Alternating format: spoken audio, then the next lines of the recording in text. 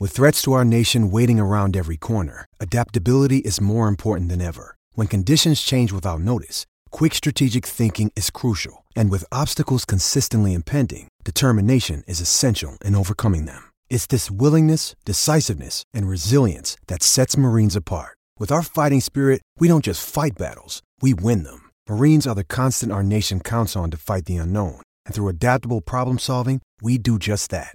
Learn more at marines.com. Another day is here, and you're ready for it. What to wear? Check. Breakfast, lunch, and dinner? Check. Planning for what's next and how to save for it? That's where Bank of America can help. For your financial to-dos, Bank of America has experts ready to help get you closer to your goals. Get started at one of our local financial centers or 24/7 in our mobile banking app. Find a location near you at bankofamerica.com/talktous. What would you like the power to do? Mobile banking requires downloading the app and is only available for select devices. Message and data rates may apply. Bank of America N.A., member FDIC. Mackey and Judd right now. Yes. You know, the people are clamoring for 4 hours of Tiger Woods play-by-play here, Judd. Dave? You guys with me on this? I haven't heard that clamoring whatsoever. No? You and Wingo, I think, are it. Buzzkill. Exciting stuff. We get things rolling with the opening bell. Want to ring the bell? Celtics have the rebound. Kyrie, right-hand dribble. Slot drive. Teague is there. Kyrie turns, fades, money. Kyrie Irving, get in the house. Get in the house. 111-100. Final 2 minutes. Horford, hand off to Kyrie. Return to Horford. Attacks the paint. Two-hand slam, and this one is done. Minnesota's scoring, but they cannot stop. 113-100. That's very accurate. Welcome to our world, yeah. We have to understand how hard and physical you have to play. You know, I think that's the difference right now between us being a really good team and, you know, being a good team. It's just, you know, I look at them and the physicality in which they play. It's the difference. You know, like we can score. We score plenty, but you know, it's the defense. Until we get that figured out, it's going to be tough. So when he says we, yeah, I feel like he should be saying I. What the people are clamoring for, Phil, and you know this because I saw this on Twitter last night more than once, what they're clamoring for is your annual daily game after Andrew Wiggins meltdown. There will be no such meltdown. I see now Hal is tweeting into the show here. We need a Wiggins meltdown. Yep. In fact, I'm looking forward to it tomorrow morning. I saw calls for a Philbot 3000 to be introduced today to actually vent about Wiggy since he had another completely ineffective night last night. So what are we going to get from him? He grabbed 6 rebounds. I don't know what you want from the guy. The guy grabbed 6. What was it? 6? Was it 5? It was like 6 rebounds last night. Yeah, the stat. I think he had 13 points. Complete non-factor. I'm not gonna give you an Andrew Wiggins rant today because there's nothing much to me. He's the same guy. Like until he's a different guy, then I don't think a daily Andrew Wiggins rant is necessary. The people wanted it. What if we play the Open? Yeah, the people want it. Wow. And now, as if he hasn't done it enough times already, Phil Mackey reminds us why he absolutely cannot stand watching Andrew Wiggins. There you go. Come on, back it up. You're trolling me. You've handed me a box score at this point. He was one of 8 from 3-point. He sure was. Go ahead. It was 7 rebounds. It was 7 rebounds. Listen, you know what? Here's what I've asked of Andrew Wiggins. When you're not shooting well, recognize it and go do other things. He's halfway there. He kept shooting, but he also did other things. He had 11 combined rebounds and assists last night. That's more rebounds than made shots, right? A couple steals. He did turn the ball over a bunch of times, but it is. It's actually. He had 6 for 21. He also, when one of your teammates is having a career night and can't miss from downtown, maybe let that guy shoot more than you do. But anyways, I'm not going to fall into your trap here. What I'd love to do, though, is address what Tom Thibodeau just said in that soundbite about we got to play tougher and more physical and Pistons 80s and Bulls from 2011, right? You would think that, and I know Jimmy Butler's not playing right now, but with Tom Thibodeau DNA, Jimmy Butler, Taj Gibson DNA, that this Wolves team would be a tough beat defensively. You would think, like 2 years in, on paper, and you got some of your guys in here, and you've got physically gifted players in Towns and Wiggins, right, that this would be, if nothing else, a super tough beat defensively and in the fourth quarter. I think they're one of the more fake tough teams in the NBA. It's just like they go in last Friday night a week ago, Utah. We're going to shove Ricky Rubio around, and we're going to talk tough on social media and talk tough after the game, and we're going to yell at officials and give up 110 points. Like, they give up 110 points per game and can't get stops in the fourth quarter. And so I've been thinking about this since going to bed last night. Why can't they figure it out defensively and in the fourth quarter? And I get you're playing the Celtics, one of the best coached teams in the NBA. You're going to be facing the Rockets and the Warriors, and you're going to be facing these juggernaut teams. So I don't expect you to shut those teams down and hold them to 95 points. But why can't you figure it out against anyone defensively? And I think it comes down to these. The answer lies in these three things, and all of them point back to Tom Thibodeau. So it's either A, Tom Thibodeau's defensive scheme just doesn't work in today's NBA. That his system that worked so well 7 or 8 years ago is a different NBA. 3-point shooting is through the roof. Spacing is different now, and roster construction is different. So A could be that his scheme is just antiquated already. The right? game's evolved, yeah. B, his scheme is fine, but he can't effectively communicate it, and so you get disinterested Jeff Teague on defense. You get disinterested Andrew Wiggins, and Towns looks lost at times on defense. So it's a communication problem would be option B. And option C would be he just doesn't. The scheme is great and he can communicate it, but the players are just not the right players for his defense. Well, any of those three options fall back on him, right? Because he gets to choose the players. Yep. He is the communicator. Yep. And he is the crafter of the scheme. So it's one of those things. If you can't get a stop to save your life in the fourth quarter, it can't just be that like the players need to be blamed. And I don't know. I teach them at practice and they can't do it, so it ain't my fault. It falls back on somebody. He keeps talking about his quote there is he keeps talking about getting tougher, and he keeps talking about this isn't college. And I think part of this is, and this is interesting to watch, it's no surprise that this team is not nearly as good without Jimmy Butler playing. But what's interesting to watch now, and this is the indictment against Thibodeau and the entire team, the defensive complete lack of buy-in. Complete lack of buy-in. Butler long ago bought in. And Butler, I think Butler and Tibbs are on the same side here. Yeah. But with Butler not playing, you can see there is zero buy-in here. The rest of that team has no interest. And I don't know if it's because they're not going to listen to Tibbs. I don't know if they don't like him. I don't know if they're simply not capable of playing defense like he wants, which seems like a stretch. But when Butler is off the floor, there is nobody who says, Butler's gone, now I'm going to pick it up and set an example, including Cat. The other thing that the Celtics showed, because Golden State's going to come here on Sunday.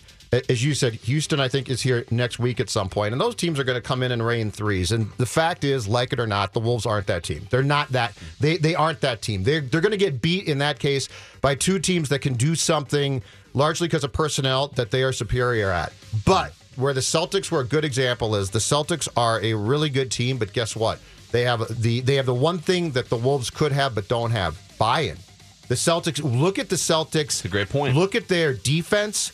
Look at how the Celtics play. The Celtics also, their coach isn't like bellowing for 2.5 hours. But they gave you, but basically, if you were to take the game film of last night and show it to the Wolves and say, gentlemen, there is no reason why a lot of what they're doing, especially on the defensive side of the floor, where they are brilliant, there is no reason why we can't do the same thing. That would be a correct assessment. The difference is this, though: at every turn, the Celtics have bought into what Brad Stevens wants.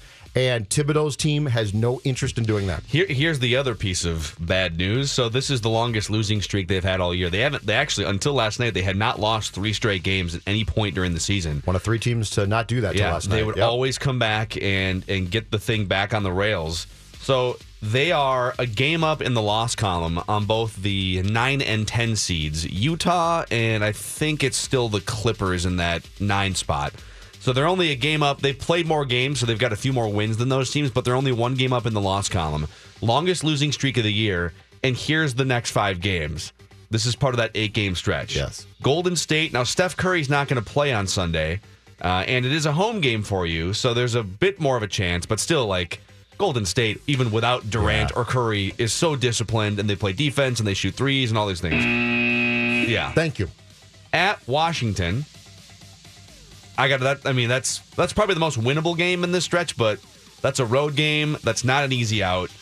And then you go at San Antonio and home against Houston on a back-to-back with travel next weekend. Yeah, you might. And oh, by the way, like we call it an 8-game stretch. You also get at home against the Clippers, and that's a hungry, feisty team. At the Knicks, I've got an absolute. But then at Philadelphia, I've got an absolute Minnesota sports fear here too. I can see this clear as day coming. They're going to lose these games. They're going to get incredibly tight, right? They're going to go into this easier stretch, and guess what? Tibbs and Butler are going to say, Jimmy, you're coming back, right? Yeah, coach, I'm coming back early. Oh, my God. They're going to bring back Jimmy Butler early. He is going to do something catastrophic. In fact, here is the Minnesota sports scenario, the deluxe one. Kirk Cousins signs the contract and is sitting courtside at Target Center. Jimmy Butler has come back far too soon, and the knee is gimpy. Does this involve crunch and a sled and stairs, Essentially, yes. Jimmy Butler hauls ass out of bounds as the knee gives, and he goes right into Kirk Cousins and breaks Cousins' leg. 2 for 1. That is a 2 for 1 of the Minnesota Sports Deluxe. And then crunch takes out both their fathers. Yes, that's what's going to happen here. That is us. Yeah. You know what? Could be worse. There would be more shocking things. Could be like a compound fracture that then impales Kirk Cousins. Well, okay. A broken leg, he can come back from. He'll be all right. Yeah, all right. Okay, then you're probably right. It will be a compound fracture. So how with that schedule coming up, and then once that's over, you get it gets lighter home against Memphis, Atlanta, at Dallas. You get the Lakers and Memphis, and no, Denver's not a pushover, but like they're going to lose. They're probably going to lose 8 games in a row, right? I think they're going to win one in the stretch that goes up until the next game. I think they could win at San Antonio, right? But that puts you to sleep. They can win that game. But if you don't win a couple of these games. But here's the problem. I think they're going to fall out of a playoff spot. I think they're going to get incredibly tight. And if Butler is still not back, I don't think that there's a guarantee that you won't start to lose some of those games that you should win. You'll just lose them by 5 points instead of 15. Yeah. I don't think this is not. It's without Butler playing, it is remarkable to watch how little a lot of guys on this team truly care that much about what Tibbs wants them to do. Right or wrong, they don't care. And last night was against that team, the evidence for what you need, right? Okay, what's the deficiency? Yes. Well, you could use some extra energy because your starters play so many minutes, and you could use an extra energetic body off the bench. You could use some shooting and some defense. And they signed Derrick Rose. Yep. Instead. Yep. They signed Derrick Rose. Derrick Rose is going to come in, and Derrick Rose is good. And you know what? Here's the other problem. They're going to lose this group of games. They're going to get tight, and Tibbs is going to become convinced if Butler can't play, I got to play Derrick. And so instead of spotting Rose, I decided this. If you brought Rose in, which, okay, I don't agree with completely, but let's say you brought him in and you used him sparingly and you thought he was a good guy to have, but you know what's going to happen? They're going to go into Memphis and Tibbs is going to say, without Jimmy, I'm going to play Derrick. And now it's going to start to eat into Tyus's playing time, and now Derrick's playing entirely too much. This has a really good chance to go completely sideways within a month, 3 weeks. What is Tom Thibodeau's obsession with ball-centric chuckers? So Jimmy Butler, now Teague and Butler are actually pretty good at it percentage-wise. Like they at least hit 45% of their shots, and they can make some long-range shots. But those guys are ball-centric chuckers. Mm-hmm. Andrew Wiggins is a ball-centric chucker. Mm-hmm. Jamal Crawford. And Derrick Rose. I think it's what you said. Put them all on the court at the same time and see what happens. I think he's got an old school philosophy that he's not going to adjust. I think that goes towards his defensive philosophies, which probably are good but need to be updated, and he doesn't do it. Ball-centric chuckers, same thing. I think he's got a very specific philosophy to what he believes basketball should be, and in 1997, he's 100% right. You know what would fix this team down the stretch? A Glenn Taylor sit-down with Andrew Wiggins. Get them back in a room together. Ask him if he really wants it. Look at me, Andrew. Look at me. Are you passionate about basketball? Look at me. Do you really want? Tell me that you want that max contract. Yeah, I do. Okay, thank you. Yeah. Good talk. Now I'm on to my next business. Can I trust you with this max contract? Absolutely, Glenn. 100%. Absolutely, Glenn. There's no... Oh, yes, you can. Yeah. Yes, you can. Where's the pen, Glenn? Can I sign that max contract now? You have nothing to worry about. Where's the pen? Thanks. Okay, let's get into some. You saw this story before the show. Yes. About a free agent quarterback. Yes, I did. Let's just say the door might be open still. We'll just leave it at that, and we'll get back to that. Plus, there might be some Twins reckless speculation to dive into before too long. And John Krasinski from The Athletic at 9:30 will join us to talk Timberwolves. And I'm probably just going to sit here and watch Tiger Woods. I might pay for the PGA.com subscription so you guys can handle the rest of the show. No problem. Is that cool? I'm just going to kick my feet. Yeah, we got no problem with that. The Mackey and Judd Show rolls on. Ready or not. On 1500 ESPN. Oh, we have some amazing reckless speculation to get to here in just a second. But first, let's wrap up a couple Wolves things. We're going to get back into Wolves with Johnny K from The Athletic in like 10 or 15 minutes. Mark emails the show. Laugh out loud, he starts the email with. I thought you told me the Wolves were winning a playoff series. LMAO. You know nothing about the NBA, bud. LOL. Tibbs is stuck in the 90s. FIO. I don't know what FIO means. What does that mean? I'll have to look that up. FIO. Yeah, no idea. The funny thing is, like, we agree on Tom Thibodeau. He's definitely stuck in the 90s. But don't you think, Mark, that losing one of the top 6 or 7 players in the NBA might factor in with your team's performance down the stretch here? If you knew about the NBA, you would have foreseen that, idiots. Exactly. I think, we got to get to this story, but I think it's fair to say Butler and Towns are the primary reasons why they have 38 wins right now, and like the rest of the system and the coaching and the teammates are all sort of interchangeable. It's not like the Spurs where the sum is greater than the parts, or the Kansas City Royals. Yeah. That's how this feels. They're not even close to that. But thanks for the email, Mark. Not to offend Patrick, but they're not even within 3 miles of that culture. That's the thing. I mean, that's. I will say this: congratulations to the Wolves, because you are giving the Wild a run for their money as far as driving people crazy. FIO, figure it out. Oh, really? Okay. I've never seen that before. I never have either. Could you just type that next time, Mark? I didn't need That's a lot of shorthand. A lot of LOLs. Two LOLs and LMAO. Yeah, that's a good point. Just type it out, right? And LMFAO, I don't think he put that one in there. This came across Pro Football Talk this morning from Mike Florio. Reckless speculation. With no regard for human life. Just going to leave this out here for Vikings fans. Free agency is what? It's the 9th today. So Monday. We're 5 days away from teams being able to sign, and 3 days away from teams being able to just openly talk about contracts with players and agents. That starts on Monday, right? The legal tampering period, yes. The headline is, on Drew Brees talks with the Saints, is no news bad news? The Saints and Drew Brees may be inching toward threat level midnight. Reckless speculation. Nearly 8 weeks since the team's season ended and 5 days from the start of free agency, the two sides have yet to negotiate a new contract. Far more ominously, there's no new news about talks or terms or progress being made. At last report, the two sides planned to meet and talk parameters last week in Indianapolis. Those discussions occurred amid statements of high confidence from Coach Sean Payton and GM Mickey Loomis that a deal would be done. But those discussions have led to no concrete signs that a deal is coming. Mm-hmm. Drew Brees remains a free agent. Reckless speculation. Actually, he won't become a free agent technically until March 14th. You got to read the next graph, though. Here, take the baton. The latest twist comes from the reminder that because Brees has a contract that doesn't void until March 14th, which is Wednesday, he doesn't enjoy the same right that other looming free agents will have to negotiate via their agents with other teams during the 2-day window, which is the tampering period, that opens on Monday.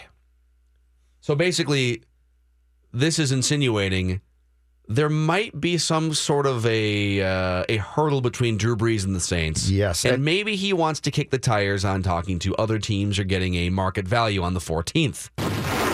Reckless speculation. I wonder if there's a team in need of a quarterback ready to win a Super Bowl that could sit down with Drew Brees and his agent for a couple minutes. And the Pro Football Talk item basically openly speculates that that news of the March 14th date for the contract to expire is being thrown out by a very concerned Saints team on background, which is saying no one can talk to him. No one can talk to him. Which, of course, means if you're the Vikings, you've been talking to Drew Brees' agent probably for the last month and a half.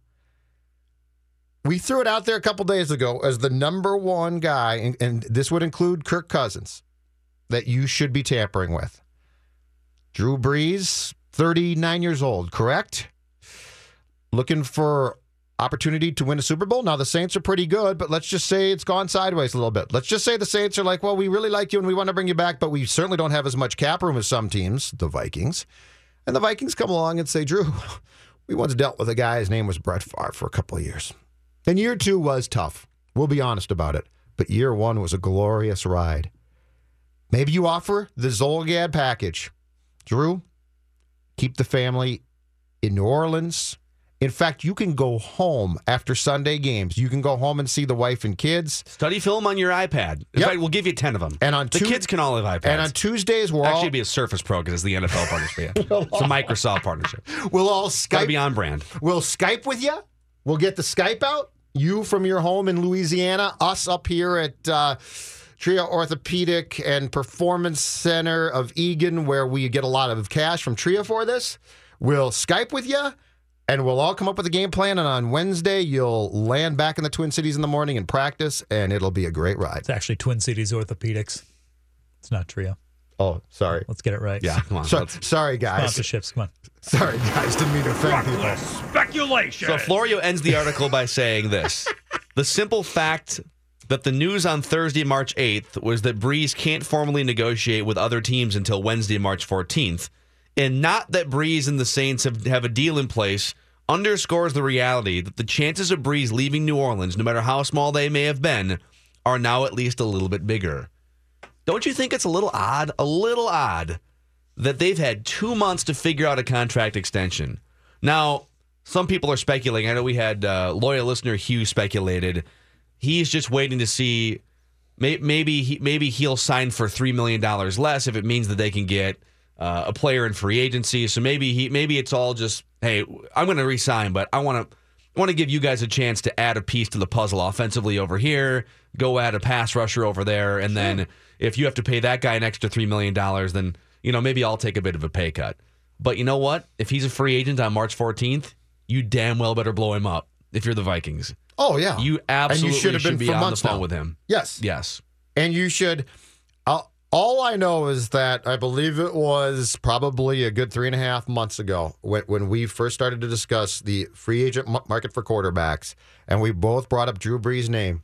And during a break, because he was still in town, Patrick Royce opened the door and said, Brees isn't coming. You guys are idiots. Brees isn't coming here. And I said at that moment, I think he might. Because Royce, when it comes to that stuff, is never right. Reckless speculation. Folks at ESPN NFL Live, they know their stuff. They're in tune with the NFL. This was Wendy Nix introducing a segment literally the day after the Saints lost to the Vikings in the playoffs. Drew Brees has played his last game with the New Orleans Saints. Wow. I mean, maybe it was Overreaction Monday. I don't know. I can't say for sure, but I don't care because I took it out of context. Drew Brees has played his last game with the New Orleans Saints. And you guys... Reckless speculation. Answer me this. Sean Payton joined ESPN a week ago yesterday live at the Combine. Obviously, he was asked about Drew Brees. Does this sound like a guy who's confident his quarterback is coming back? I don't think about it much because I know it is going to get done, and I think Drew feels the same way, and I think it'll be done sooner than later, and then it'll be one less item for everyone to talk about. But nonetheless, I don't think there's anything that has slowed it down, or there's not one reason why it hasn't gotten done other than probably Mickey and Tom have done other things, and I'm sure we'll meet here. You're just too busy to sign their quarterback. They've got so many irons in the fire. For 2 months. Just this guy who's going to first ballot Hall of Famer. He's one of the greatest quarterbacks of all time. If somebody right now, all right, you're very happy on the Mackey and Judd show, let's say, hypothetically, okay? Hypothetically. The ratings are awesome. Hypothetically. But your contract, Marconi's coming in. Your contract's coming up, and I'm planning on coming back. Okay, love me some Mackey and Judd. But all of a sudden now you look at your watch, you look at the calendar, and for whatever reason you haven't actually put pen to paper yet. But in like 5 days, you can sit down and listen to other entities pitch you and offer you money. Once you take that opportunity, Drew Brees, once you take the opportunity to go in the back room at Manny's and order a $90 piece of meat and let Rick Spielman just rub baby oil all over your shoulders, like once you take that opportunity. So you're telling me that WFAN is calling? You're going to listen, right? The Score in Chicago, they're calling. I was thinking more like KRWC in Buffalo, Minnesota. WEEI in Boston, they're on the phone. Yeah. You can shoot for the moon, sure. Go music, go Judd. I don't know. Exactly. Could be on the morning show. Is that what you said? EDG and J. Speculation. Gentlemen, the other quarterback that the Vikings should be tampering with here is Kirk Cousins. And we got an email early this morning from a rap duo. I'm going to read this email. This is from Rusty Bucks and Young Q. YUNGQ. We have released a hip-hop track today in hopes of assisting Kirk Cousins with his free agency decision. Essentially, it's our plea to the future quarterback that will lead us to victory in Super Bowl 53 and bring the Lombardi to the Twin Cities. Should we take a listen to this? Have you guys already listened to this? It's glorious. I did listen as I put it into the system, yes. Okay. All right, this is Rusty Bucks and Young Q and John Krasinski to follow from The Athletic. I don't know how he's going to follow, but he's going to have to try. Dear Kirk Cousins, how are you today? We've got some other pleasantries that we'd also like to say. 'Cause we're Minnesota nice and respectful of your time. All we ask is please take a snap from this rhyme. Shouting out to you 8, it's us the Vikings fans, and we want to be a part of your free agency plans. We know your current gig in DC was pretty great, but sign with Minnesota and you'll play in a state. Now New York and Colorado are states, no lie, but the Jets playing suck and the Broncos are high. Now the Vikings were contenders without that filth, from the players to the ownership. Hashtag Wilf. We're respectful of your time, we are Minnesota nice. We'll even let you shout about what Minnesotans like. We're talking lakes. You like that? We got 10K, we're talking good schools. Our kids attended one today, we're talking touchdown. Yeah, but we love them by the dozens. Come to Minnesota, Kirk Cousins. Kirk Cousins from Michigan State University. Kirk, we didn't pull you close to throw some shade. We're preaching positive. Come to Minnie and get paid. We love Case, Sam, and Teddy too. But with you under center, imagine what we could do. Week 1, play 1. Chuck it deep to Stephon. Chuck it deep to Adam Thielen. Chuck it deep to Laquan. Chuck it deep to Kyle Rudolph and to Jay Wright too. Then Mike Zimmer drops back and chucks it deep to you. You can chuck that pitch command to any of them. Even Kai for back? No, for the win. Chuck it deep to Dalvin Cook. The crowd gets on its feet because Kirk chucks pigskin like Linval eats. But we're respectful of your time. We are Minnesota nice, so we'll even let you shout about what Minnesotans like. We're talking late. You like that? We got 10K. We're talking good You schools. like that? Our kids attended one today. We're talking touchdowns. You like that? Yeah, we like them by the dozens. Come to Minnesota, Kirk Cousins. Phil Mackey, Judd Zulgad. I am a fan. I can look at them all day long and die laughing. Mackey and Judd on 1500 ESPN. Celtics have the rebound. Kyrie, right-hand dribble. Little slot drive. Teague is there. Kyrie turns, fades, money. Kyrie Irving, get in the house! Get in the house! You got to play for 48 minutes against these guys. They're, they're a tough team. I thought our fouling hurt us. The rebounding, we ended up winning the rebounding, but their second shots hurt us. All right, Johnny K. John Krasinski from The Athletic. Are they going to lose 8 games in a row? It's a good question. I mean, I think it could get to 7, certainly. I mean, you look at, if you want to say winnable games in this stretch, they're both on the road.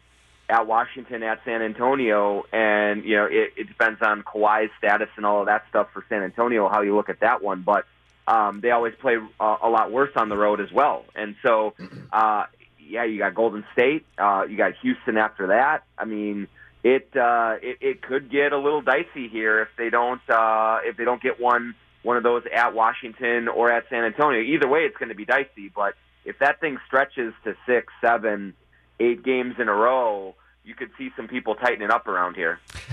Johnny, we saw an ultimate buy-in team last night in Boston. I mean, they're very good. They're very deep, but they also have, especially defensively, they have completely bought in.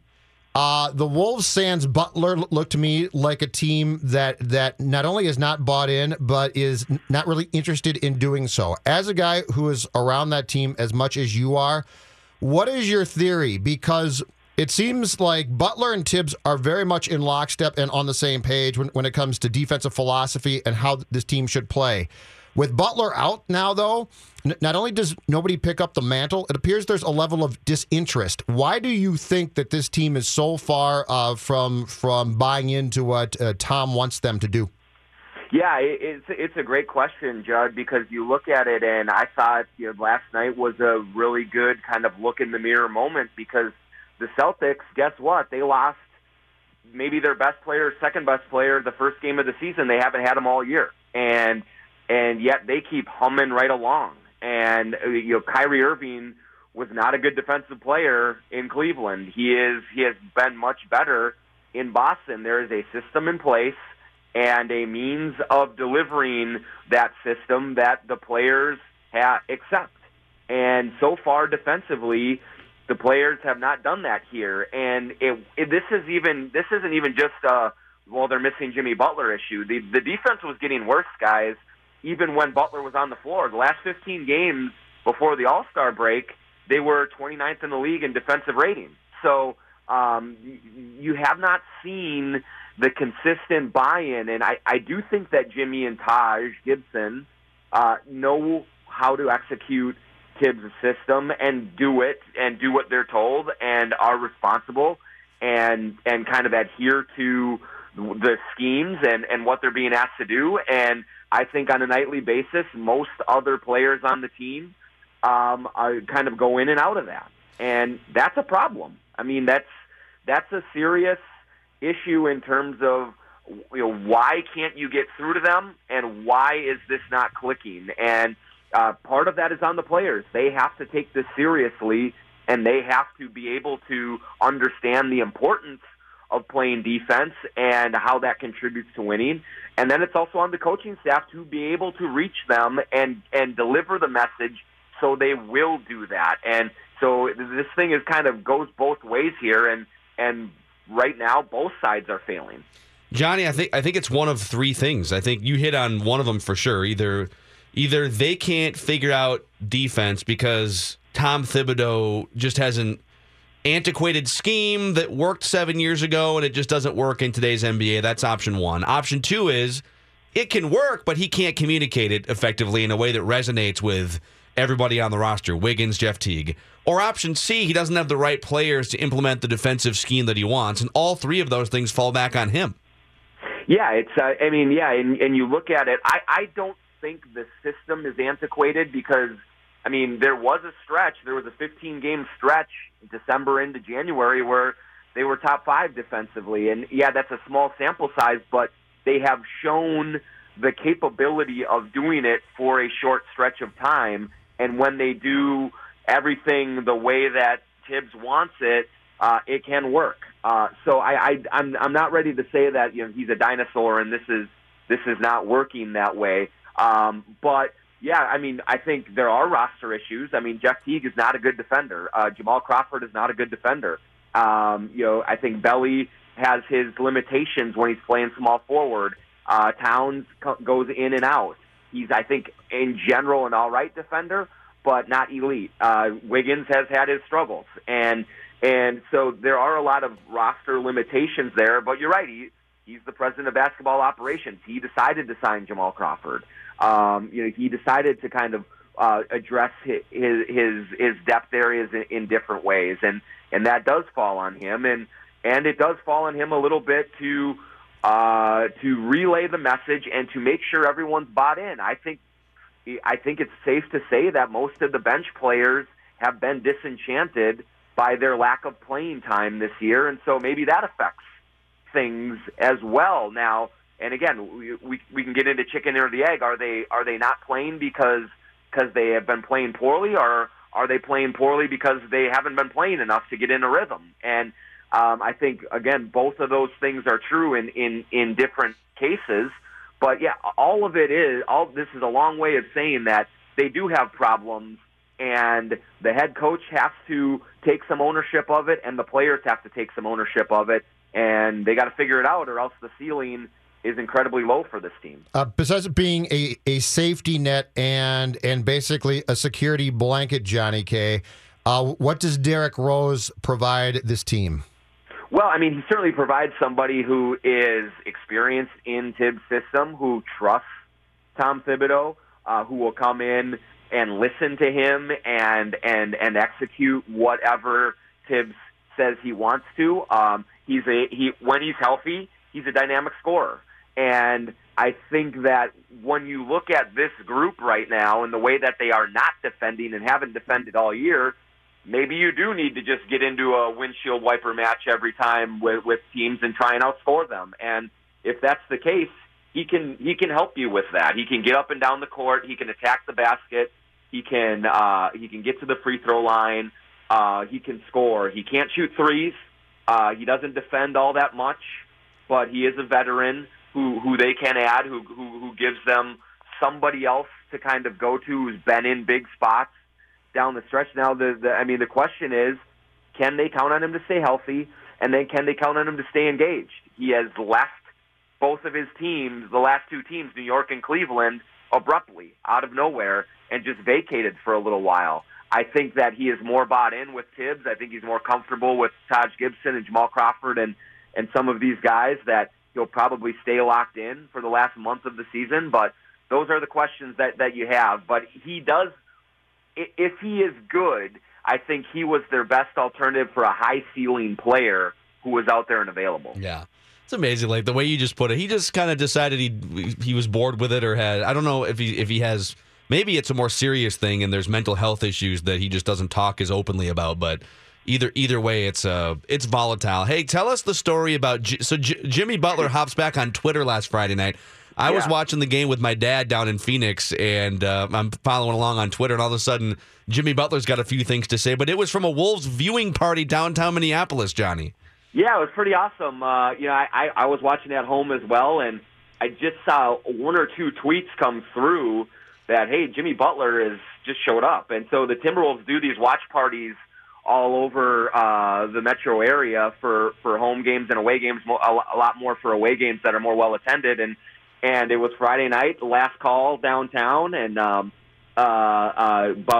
game starts at, I think, 9:30, and 10, 15 minutes before the game starts, there's a little crowd of Wolves fans there, and in walks Jimmy Butler with two of his buddies just to kick back and watch the game. And he kept kind of a low profile while he was there, but the fans kind of totally got jazzed up by sitting 10 feet away from Jimmy Butler watching the game. And of course, then there's the Jeff Teague leveling Ricky Rubio foul, and Butler gets on Twitter for the first time in 2 years, and starts kind of tweeting a little smack talk. So pretty original and pretty cool thing for Butler to do. You can read all about it at The Athletic. I wrote a kind of an oral history on it. That's fun to get, the perspective of people who were there and kind of observed an all-star watching his team who's trying to win a game without him.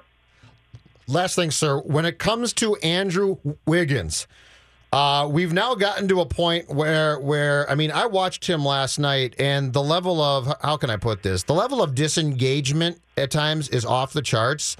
How concerned does this team need to be about the fact that they signed a guy to a 5-year max contract that doesn't kick in until July?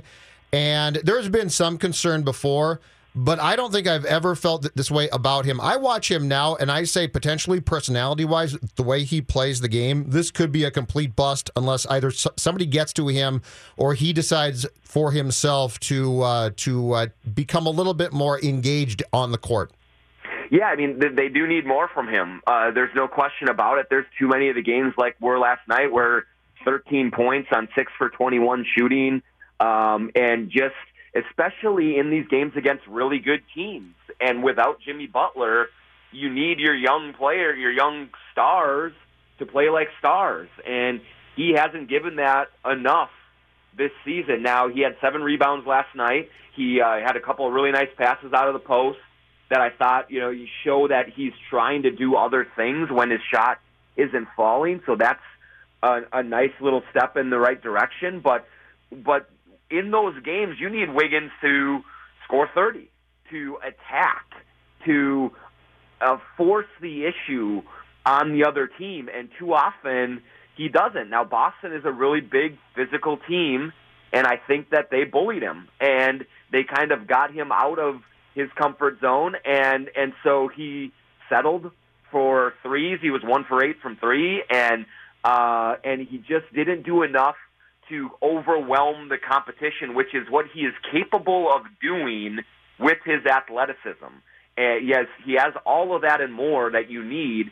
They just need some kind of a pulse some nights here. Now, he's been good on other nights, but not nearly consistent enough yet, especially when he's going to start that huge contract next year. When that thing kicks in, the heat is going to turn up on him exponentially. Just ask Joe Mauer.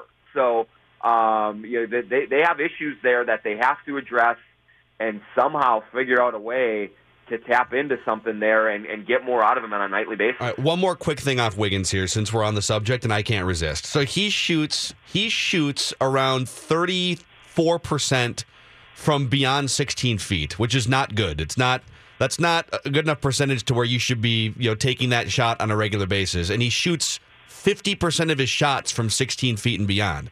I'm not a basketball scout. I'm not an X's and O's guy. I don't study film on a regular basis. But that seems to be a glaring issue, just shot selection. So where's the disconnect? Why? Do the Wolves have – they're clearly tracking that information, so why does he keep gunning from 8 times from three-point range last night?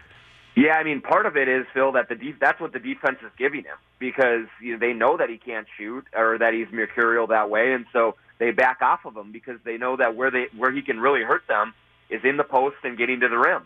And so they try to bait him into taking those shots, and he has been a little more hesitant to go into the paint and attack this year, where in the first 3 years of his career he was great at initiating contact, getting to the free throw line, getting points that way. This year he's not shooting free throws well at all either, and so I think that's made him more tentative going to the basket and trying to initiate fouls and force the action that way. So part of it is I think the defense just is asking him and begging him to shoot that, and he's obliging. And part of that is he's also a little hesitant going to the basket just because for whatever reason he's in a funk at the free throw line. And both of those issues need to be solved because if he wants to be a max level player, he's got to start making 3-pointers at a 37% clip. And that's to be a new age player like that, you have to be able to do that in this game, and he just hasn't done that yet. And so I think I'm of the mind that he has to keep shooting, and he has to eventually do that, but he's got to improve by leaps and bounds in that area to become a threat there and to force defenses to respect that and to give him a little more advantage going to the basket. I love the guy. I think you guys are too negative, but that's just me. John Krasinski from The Athletic. Go subscribe and check out his in-depth story about Jimmy Butler and the viewing party and the tweet storm on Friday. We'll see you soon, Johnny. See you, Krasinski. All right, thanks, boys. All right, that's good stuff. We ran a little long there, so let's come back. We're going to write that down. Predictions coming up in about 10 or 12 minutes from now. And Game Show Friday, too. Mackie and Judd from the TCL Broadcast Studios. Hey, you know what time it is? Mackie and Judd are back. Stand to your duties. On 1500 ESPN. The brand new 1500 ESPN app is here. Stream live shows, download podcasts, read the latest SportsWire articles, and more. Do it all in one place. And if you need more reasons to download it, we've got those for you. You can win some cool stuff. We're spending the next month giving away a $50 Red Cow Red Rabbit gift card every day and a 55-inch TCL Roku TV every week. But you have to have the app to access the contest entry form. Download the new 1500 ESPN app in the Google Play Store and the Apple App Store now. I'm still here. You know what I mean? That shows everybody about my character and all that. I'm still here playing. I still love the game. And like I said, I could sit here and tell you that all this by expressing it but with words, but I want to do it with action. By me going out there and playing the way that I want to play and playing the way that's going to help this team win. He's real, he's truthful, and that's what I can respect. In this business, sometimes you can get shaky with that. So as a man, I respect him because he's truthful. Derrick Rose, speaking words. Back to your guy for a second, Wiggy. The level of passiveness again last night, though, at times. And I don't know why you always have to rip him. It's getting a little old and tired, Judd. And Johnny's right.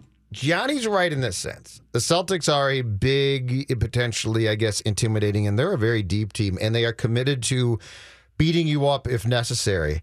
But if you watched the game last night, there were several times where Andrew had a very favorable matchup, and all he had to do was go to the rim, and at almost every turn, he didn't.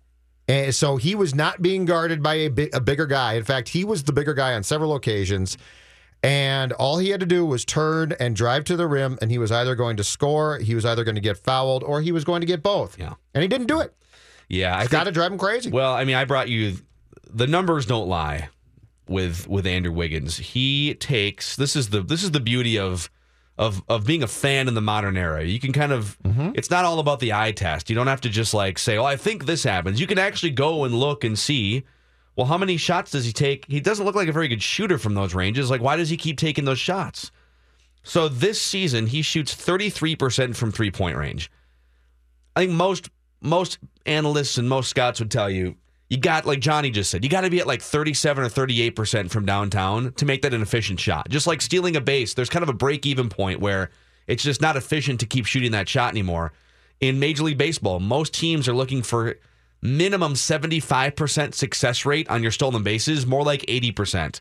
And if you can get to 80% success rate, green light anytime you need to. And you're fine. Yes. And Byron Buxton's like 95% success rate. Right. If you're only stealing like 60% successfully, then you're actually costing your team in the long run. And so for Wiggins on those shots, he's costing his team by taking 3-point shots until he gets better at them. And now he's gone through stretches where, like last year, he shot 36% from three. That's a little closer. It's more borderline. But he shoots 34% from 16 feet and beyond. So that's a shot that until he gets better at it, you should avoid it. Not that you can't ever take that shot. If you're wide open, that percentage goes up. I get it. You shouldn't just ignore that shot. But you should be looking to grind your way to the rim, use that spin move, get to the free throw line, although he's not a very good free throw shooter either. And why hasn't somebody on the staff, and if they have, it's either not getting through to him. Just because a defense sets you up to shoot a 20-footer doesn't mean that you should take it. Find another way to either get the ball to the rim or get the ball to somebody else. But to the second part of your point is, why is he not doing what we know he can do well? If he goes to the rim, he's pretty good. And that is nothing more than being assertive. I mean, that's not a great skill as far we know he can do that, and yet last night was a prime example of he doesn't want to. And my question is, why don't you want to? Here's more fun with stats to what you just said, just to prove your exact point. In 2015-16, so his second year in the league, 2 seasons ago, 1/3 of his shots came from point blank range, where he'd get to the layup range or the dunk range or right in there within 3 feet. 1/3 of his shot attempts came from that range, which is good. Like, go get there. You get fouled. I think we talked about that. He's a good finisher. Yes. That number has gone from 33% to 22% this year. As he progresses in the league, and as it's very obvious what he's good at and what he's not good at, teams recognize that too. And so teams have adjusted defensively, and they are pushing him out from those comfort spots and making him shoot from it. So it's a lazy response to good defense. All right, I guess I'll just take the shot. Because he doesn't respond then by saying, no, I'm still going to do it. Exactly. Write that down, predictions, when we come back here. And it's a Game Show Friday, so at some point we're going to play some Game Show music, which means you should have the number by you, 651-646-8255 from the TCL Broadcast Studios.